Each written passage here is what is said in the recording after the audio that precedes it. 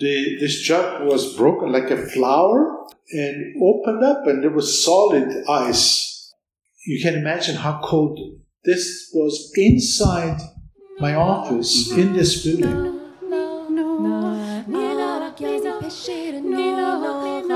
This is my conversation with Dr. Armen Der Kiureghian, the president of the American University of Armenia, or also known as AUA. Dr. Der Kiureghian founded AUA with Miriam Ababian and Stepan Karamardian in 1991, the same day Armenia got its independence from the Soviet Union. We talk about how and why the university was founded, as well as the initial challenges the university and its students went through during those initial dark years after independence. Dr. Der Kiureghian and I also talk about the growth of the university and its important position today in Armenia. We would love to hear your thoughts about this story. You can email us at storybeyondtheruins@gmail.com. To be updated about future interviews, please follow our Facebook page. If you would like to support this project financially, please go to the donate section of our website. Without further ado, here's our conversation.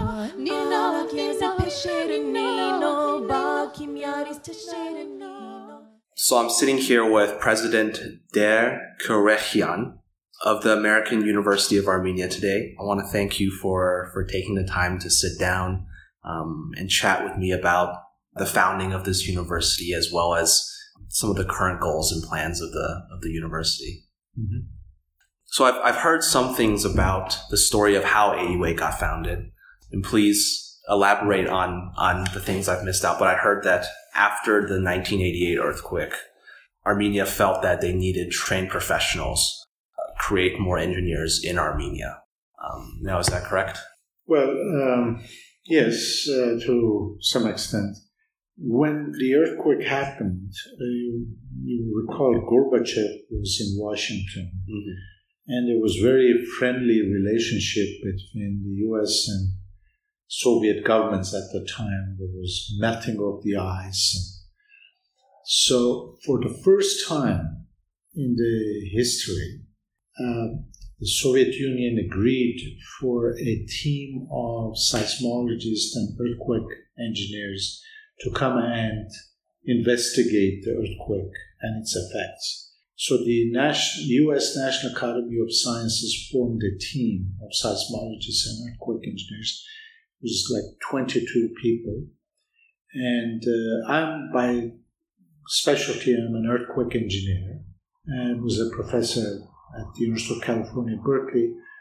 And so I was one of two Armenians on that team.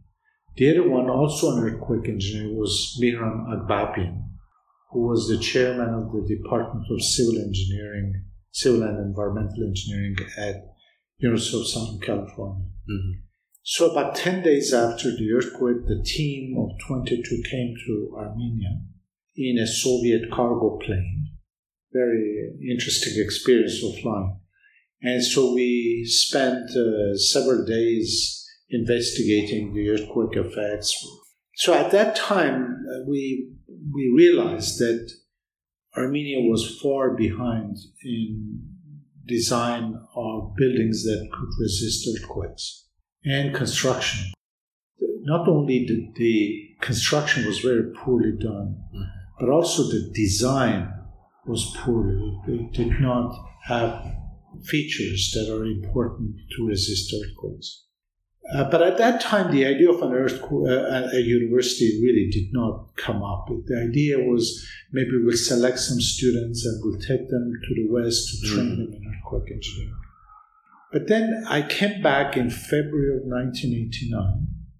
There was this is all Soviet time. The Soviet Union at the time, the engineering societies of the Soviet Union had organized an international conference and had invited delegates from many countries. Mm-hmm. From the United States, I was selected as the delegate. The American Society of Civil Engineers asked me if I would go. I agreed. So I came as a delegate from the U.S. for that conference. And there were people from many European and Asian countries here. So we had several days of meetings here, visits, and so on. And then I stayed after the conference for a few more days. And one day, it was the last Sunday of February 1989, I remember a friend, we were gathered in a professor of the Polytechnic, the home of this professor, for breakfast of hash, among all things. You know what hash is? I love hash, yes. Yeah. Hash and vodka in the morning, 8 o'clock in the morning. The tradition is you do 3 shots of vodka, right? Yes, yeah. And so we were sitting around with all these professors from the Polytechnic, and across from me on the table was Yuri Sarkisian, who was the rector of the Polytechnic at the time. That was the first time I was meeting him. Mm-hmm. And so we were talking about how we could help Armenia, and everybody was saying something, and Yuri Sarkisian said it would be good if we had American-style education here, university education. So immediately it occurred to me that an American-style university could be established here to bring in that kind of approach to teaching. So we started talking, we talked about Americans to Beirut and the difference in the American way of teaching versus the traditional Soviet way of teaching. And so when I went back, in a couple of weeks, in March of 1989, I wrote a proposal. I contacted also Miran Akbabian, the chair at USC, who had accompanied me, was a member of the team earlier during the earthquake, after the earthquake. So he joined me. We wrote this letter proposal. If you go down to the lobby area, there's a history display, and you can see that letter, March 1989. I don't remember what day in March, but the letter is there. That was the proposal for establishing a university. The idea was to do it in Leningrad, in Gyumri. And the idea was to focus it on technology, particularly earthquake engineering. And so we sent this around. The letter went to many, many people, congressmen, Governor Dukmejian, Armenian charitable organizations, State Department, anybody who had said anything after the earthquake. A lot of politicians spoke about that, because of the warming relationship between the Soviet Union. I received a number of responses. Again, in the history case, you will see some of these letters. And the most important was a letter from Louise Simon, who was the executive vice president of Armenian General Benevolent Union. She wrote a very short letter saying this is an excellent idea. We are willing to put money behind it. So that's how this started. We had an idea and we had money behind it.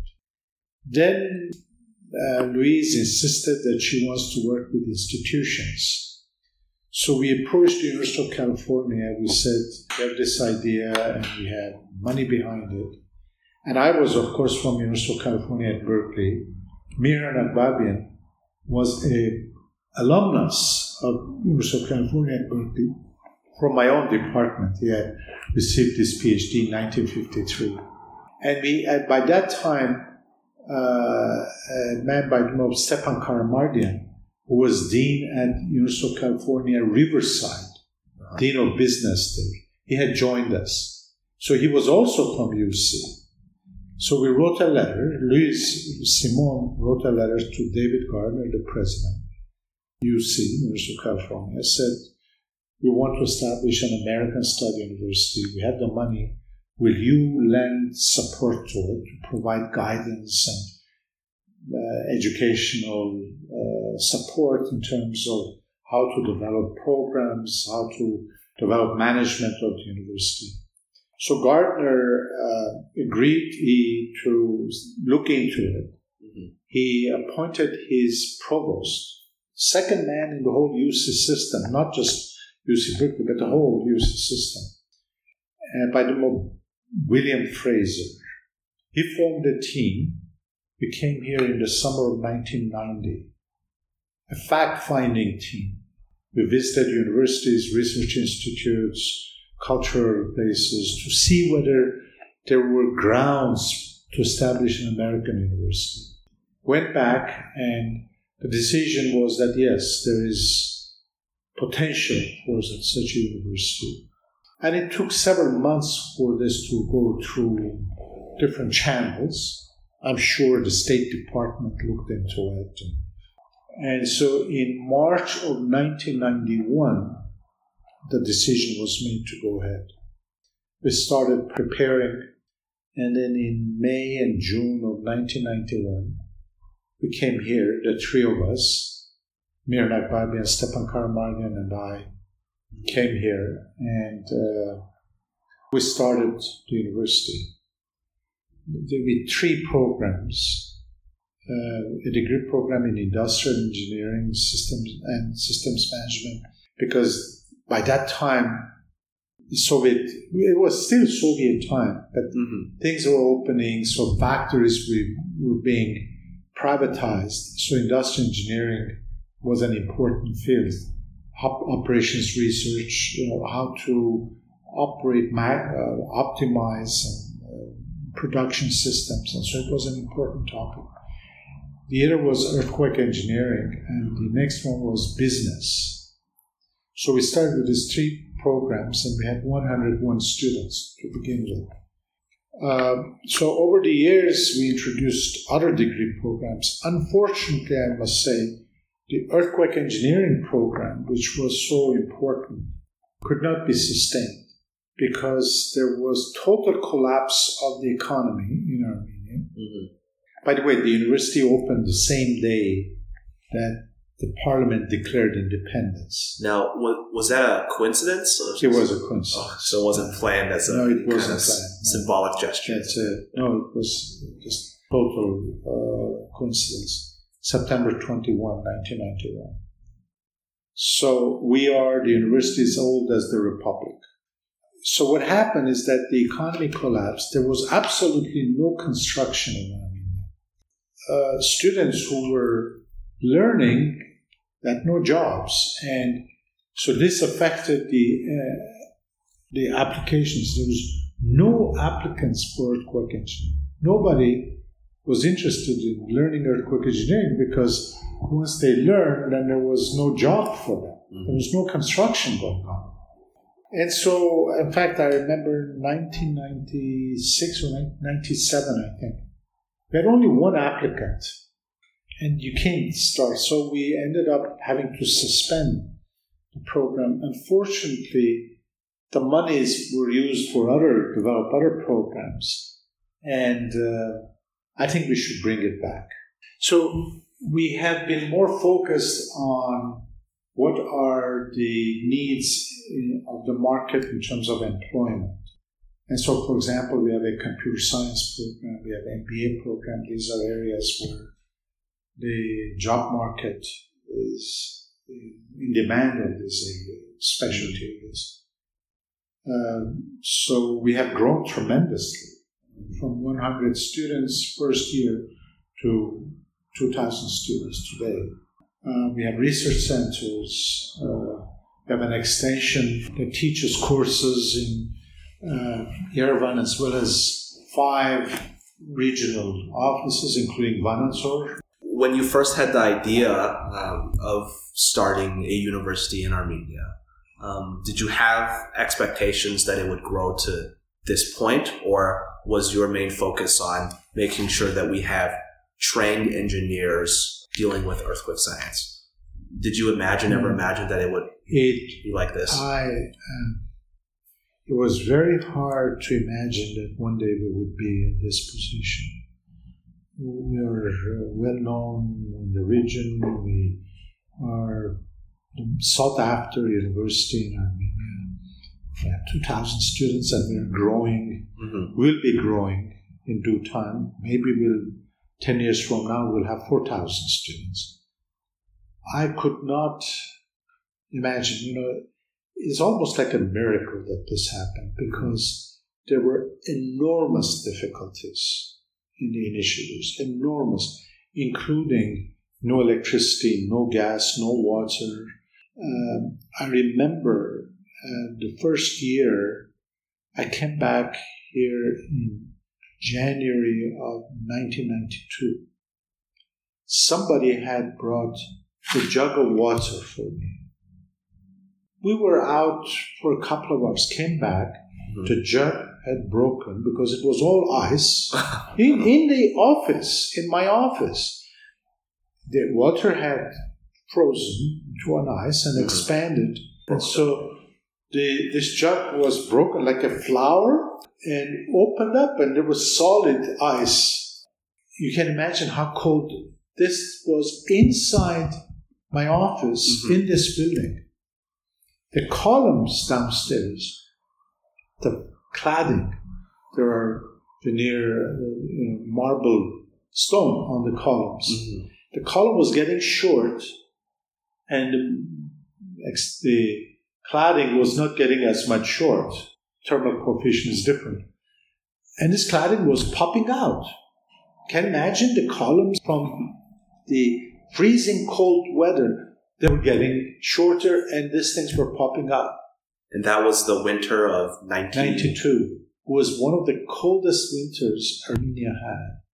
And there was no gas, no kerosene, nothing. People were burning wood. I was staying in Marriott Hotel. At night, well, I wasn't taking my clothes off. I had this big parka, with my ski jacket, and we were sleeping everything on. But my mustache, because of breathing and the humidity, there was a layer of ice on my mustache when I was sleeping. It was that cold. But the university survived. We went through very difficult times, but both financially and in terms of the facilities here. And eventually we put generators in this building, and we bought kerosene to produce electricity and some heat. So students were living in this building. Many of them were staying overnight because they couldn't go back. There was no transportation. They were living far. They had to walk back and forth. It was very difficult. So many students were spending more time here. We were giving food, free food to all students because they couldn't afford it. There was some heat here eventually, but those were very, very difficult years. 92, 93, 94, but then we overcame, and here we are, a well-functioning university. Everybody has a Wi-Fi. You go downstairs in the basement. There are hundreds of computers. These students take it for granted. They don't. They walk in the hallways smiling, enjoying themselves, but they don't know what this university the first students had to go through for this. And our most loyal alumni are the first group of alumni, the ones who graduated in 1993. They are pillars of the university. They gathered and donated $50,000 to be pillars. If you go in the new building, you will see there's 100 pillars of AU. They are one of our pillars. They went through that difficult time with us. And so they are extremely loyal to this university. Now, outside of the physical environments of those years, what was the national mood like when you came back and forth from the United States to Armenia? During that time, the Soviet Union was dissolving. The earthquake had happened. There was the independence movement and the Karabakh movement. Can you maybe just describe a little bit, what was the atmosphere like? Well, again, they were very difficult times. Everything was, in a way, crumbling. Factories who had worked, had employees, but they were producing one part of an assembly, the rest of which were in other republics. So these were dismantled. Somebody was making tires for cars.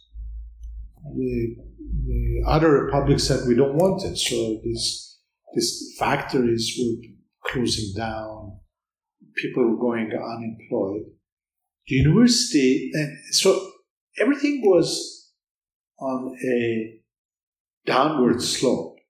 This university was on an upward slope. We're bringing new ideas, we're opening a library, we're bringing computers, training people in languages and disciplines, different disciplines. And so in a way, in those years, AUA was a beacon of light. It was, you entered here, it was a different world. There was light, there was heat, there was food, there was class, there was serious learning happening. So when you talk to our early year alumni, very often they say AUA was a beacon of light. It was something that gave them hope. But of course, in due time, obviously the war was going on. And in spite of all those difficulties, it was amazing that Armenia was able to win the war. And so it was both a difficult time and also a time where people had hopes. They had achieved independence. Armenia had not had independence for close to 100 years. And 70-some years. And so there was hope for a renewal. People were absorbing those difficulties. They were tolerating those difficult times because there was hope for a positive change. And as you know, after a while, that became difficult to be that hopeful. Many people left. But this past month, what happened? This conversation with Dr. Der Kiureghian was recorded on May 18th, 2018. In the 2 months prior, Armenia saw civil unrest and protests against Serge Sargsyan and his Republican Party. Nikol Pashinyan, a member of parliament, led the coalition of protests in March and April and eventually was elected prime minister in May 8th, 2018. He dubbed the movement the Velvet Revolution for its peaceful nature. Dr. Der Kiureghian is referencing this revolution in this conversation. This reminds me of that time. This reminds me of the 1988-89, the demonstrations, demands for independence, and that excitement that existed then also existed during the past two months. And I think the same hopefulness exists, but now more mature. Now, to be honest, if you compare, the difficulties are not, the problems are not as, there are systemic problems, but there are not existential problems of, how to heat your home, how to find water to drink, or to bathe. One thing you said earlier, you said originally the university was planned to be established in Leninakan, now yes. current-day Gyumri. So in 1990, when this fact-finding team from University of California came, we talked to many, many people. Well, Gyumri, you remember, this was June of 1990. So we're talking about a year and a half after the earthquake. And there was very little that had been done in Gyumri. People were living in domes. It was very difficult life. We realized that it would be extremely difficult to start the university in Gyumri. But we made a commitment, and our first extension was in Gyumri. We have a very nice extension. We have classes there. And so we have a branch, in a sense, not a degree granting branch, but through the extension, we train many, many people in English as well as professional courses. We also have a TRDP office. This is Purpanja Rural Development Program, where we train rural people in businesses, and those who are able to present business plans. Through a bank, we grant them loans to low-interest loans to develop their businesses This is or grow their in Gyumri business. right now. Well, the first one was in Gyumri, but then we have now offices in many other, Stepanakert, Manazor, many different places. Switching gears a little bit, when you look at these 30 years after the earthquake, look at cities like Spitak, Gyumri, Vanadzor, and the reconstruction efforts that have been done in these areas. From an engineering perspective, would you say you're personally satisfied with the work that has been done? Well, I would say little work has been done. The biggest problem is the existing buildings that existed during the earthquake in Yerevan and many other cities. These are very poorly constructed buildings. They're not safe. They have the same construction methods that they had in Gyumri and other cities. Although I must say the 9 and 12-story buildings, prefabricated buildings in Gyumri, they were particularly vulnerable because of the site conditions in Gyumri. Gyumri is an old lake bed that was filled and so sediments and so the ground motion there was amplified in a certain frequency range that matched with the frequencies of many of these tall buildings, 9, 12-story buildings, and so made those buildings more vulnerable than they would be, for example, if they were on a rock site. In Yerevan, conditions are sort of different. But still, I think there are huge number of buildings that are vulnerable in Yerevan as well as other cities. And if a similar earthquake happens here, there would be major damages. The new buildings, some of them are probably well done, well designed, well constructed. Are all new buildings safe? I don't know. I haven't made a careful study. Several that I've looked at doing construction, they looked fine. Mm-hmm. But there are also new buildings. One Bagramian upper on some corner of a street. Doesn't look good to me. The knowledge of how to design earthquake-resistant buildings and how to construct them and how to maintain them, that knowledge is still lacking in Armenia among engineers. I don't think there are a sufficient number of engineers who have that kind of background.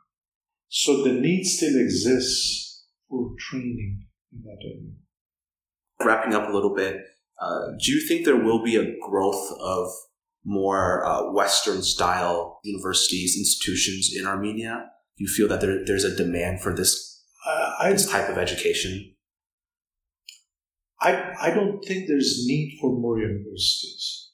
There was need for an American-style, Western-style education system. We are that. And many other universities are emulating. They take some elements of ours and they incorporate. Some of our faculty are also teaching in these other universities, and I'm sure that affects their teaching there as well. I don't think there's need for another one there. And I think we would like to grow. A university must have minimum size for inertia to form. For example, here we need to have more undergraduate degree programs, so there is richness in our programs. And I think the young people are really interested in the Western methods and Western organizations. So yes, I think there will be growing number of Western organizations, maybe high-tech companies, more entrepreneurial outfits, an ecosystem for incubating, for startups, for creative ways of, and I think Armenians are quite good at that. Absolutely. So yes, I think there is need.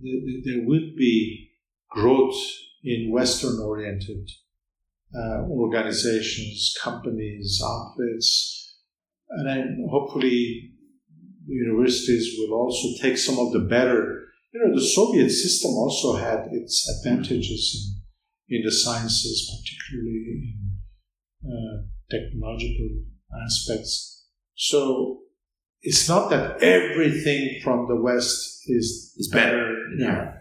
But the smart thing is to pick up the better things from the West and the better things from Soviet past, the better things from the East, and take advantage of all the good traditions of this. And so that's what we try to do. Mm-hmm. What we have created here, we have also taken up many of the Armenian traditions here in this university. We have good relations with universities. We are one of the universities of Armenia.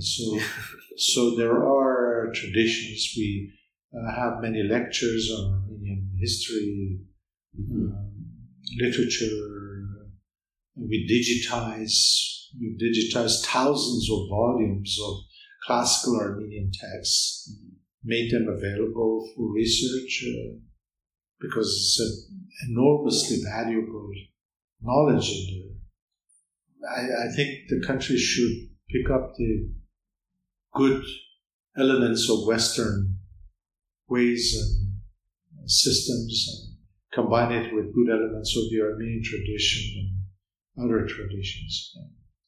Just for the audiences who are interested in Armenia as a country, what's one thing perhaps that they don't know about the 1988 earthquake that you think is important that they do know about it?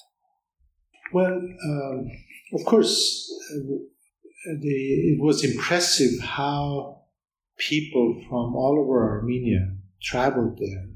There were busloads of people that traveled there to rescue, but it's, you need special equipment. It was an extremely difficult time. I was personally affected a lot because I was an Armenian and I saw the devastation, although it was 10 days or so after the earthquake. So it was this extremely sad story of how irresponsible construction ended up affecting thousands of people's lives. 500,000 became homeless because people were careless. The system obliged them possibly to steal reinforcement, to steal cement, because you couldn't buy these things in the open market. It wasn't available. So the system made these people to do a very poor job. You could see in the building there were places where obviously there's very little cement or the reinforcement, the way carelessly they had built these buildings. That was, I think, a lesson that kind of a system has serious flaws, where you don't have responsibility, you don't, nobody was ever found responsible for the poor quality of construction. And it was because of the system, because you have a government who designs, builds, and inspects construction. It's the same entity. It showed, I think, in a very clear way the flaws in that kind of a system. Thank you so much, President Der Kiureghian, for sitting down and chatting. You're welcome. Ach, ni no, ni no, na sam che, che, yes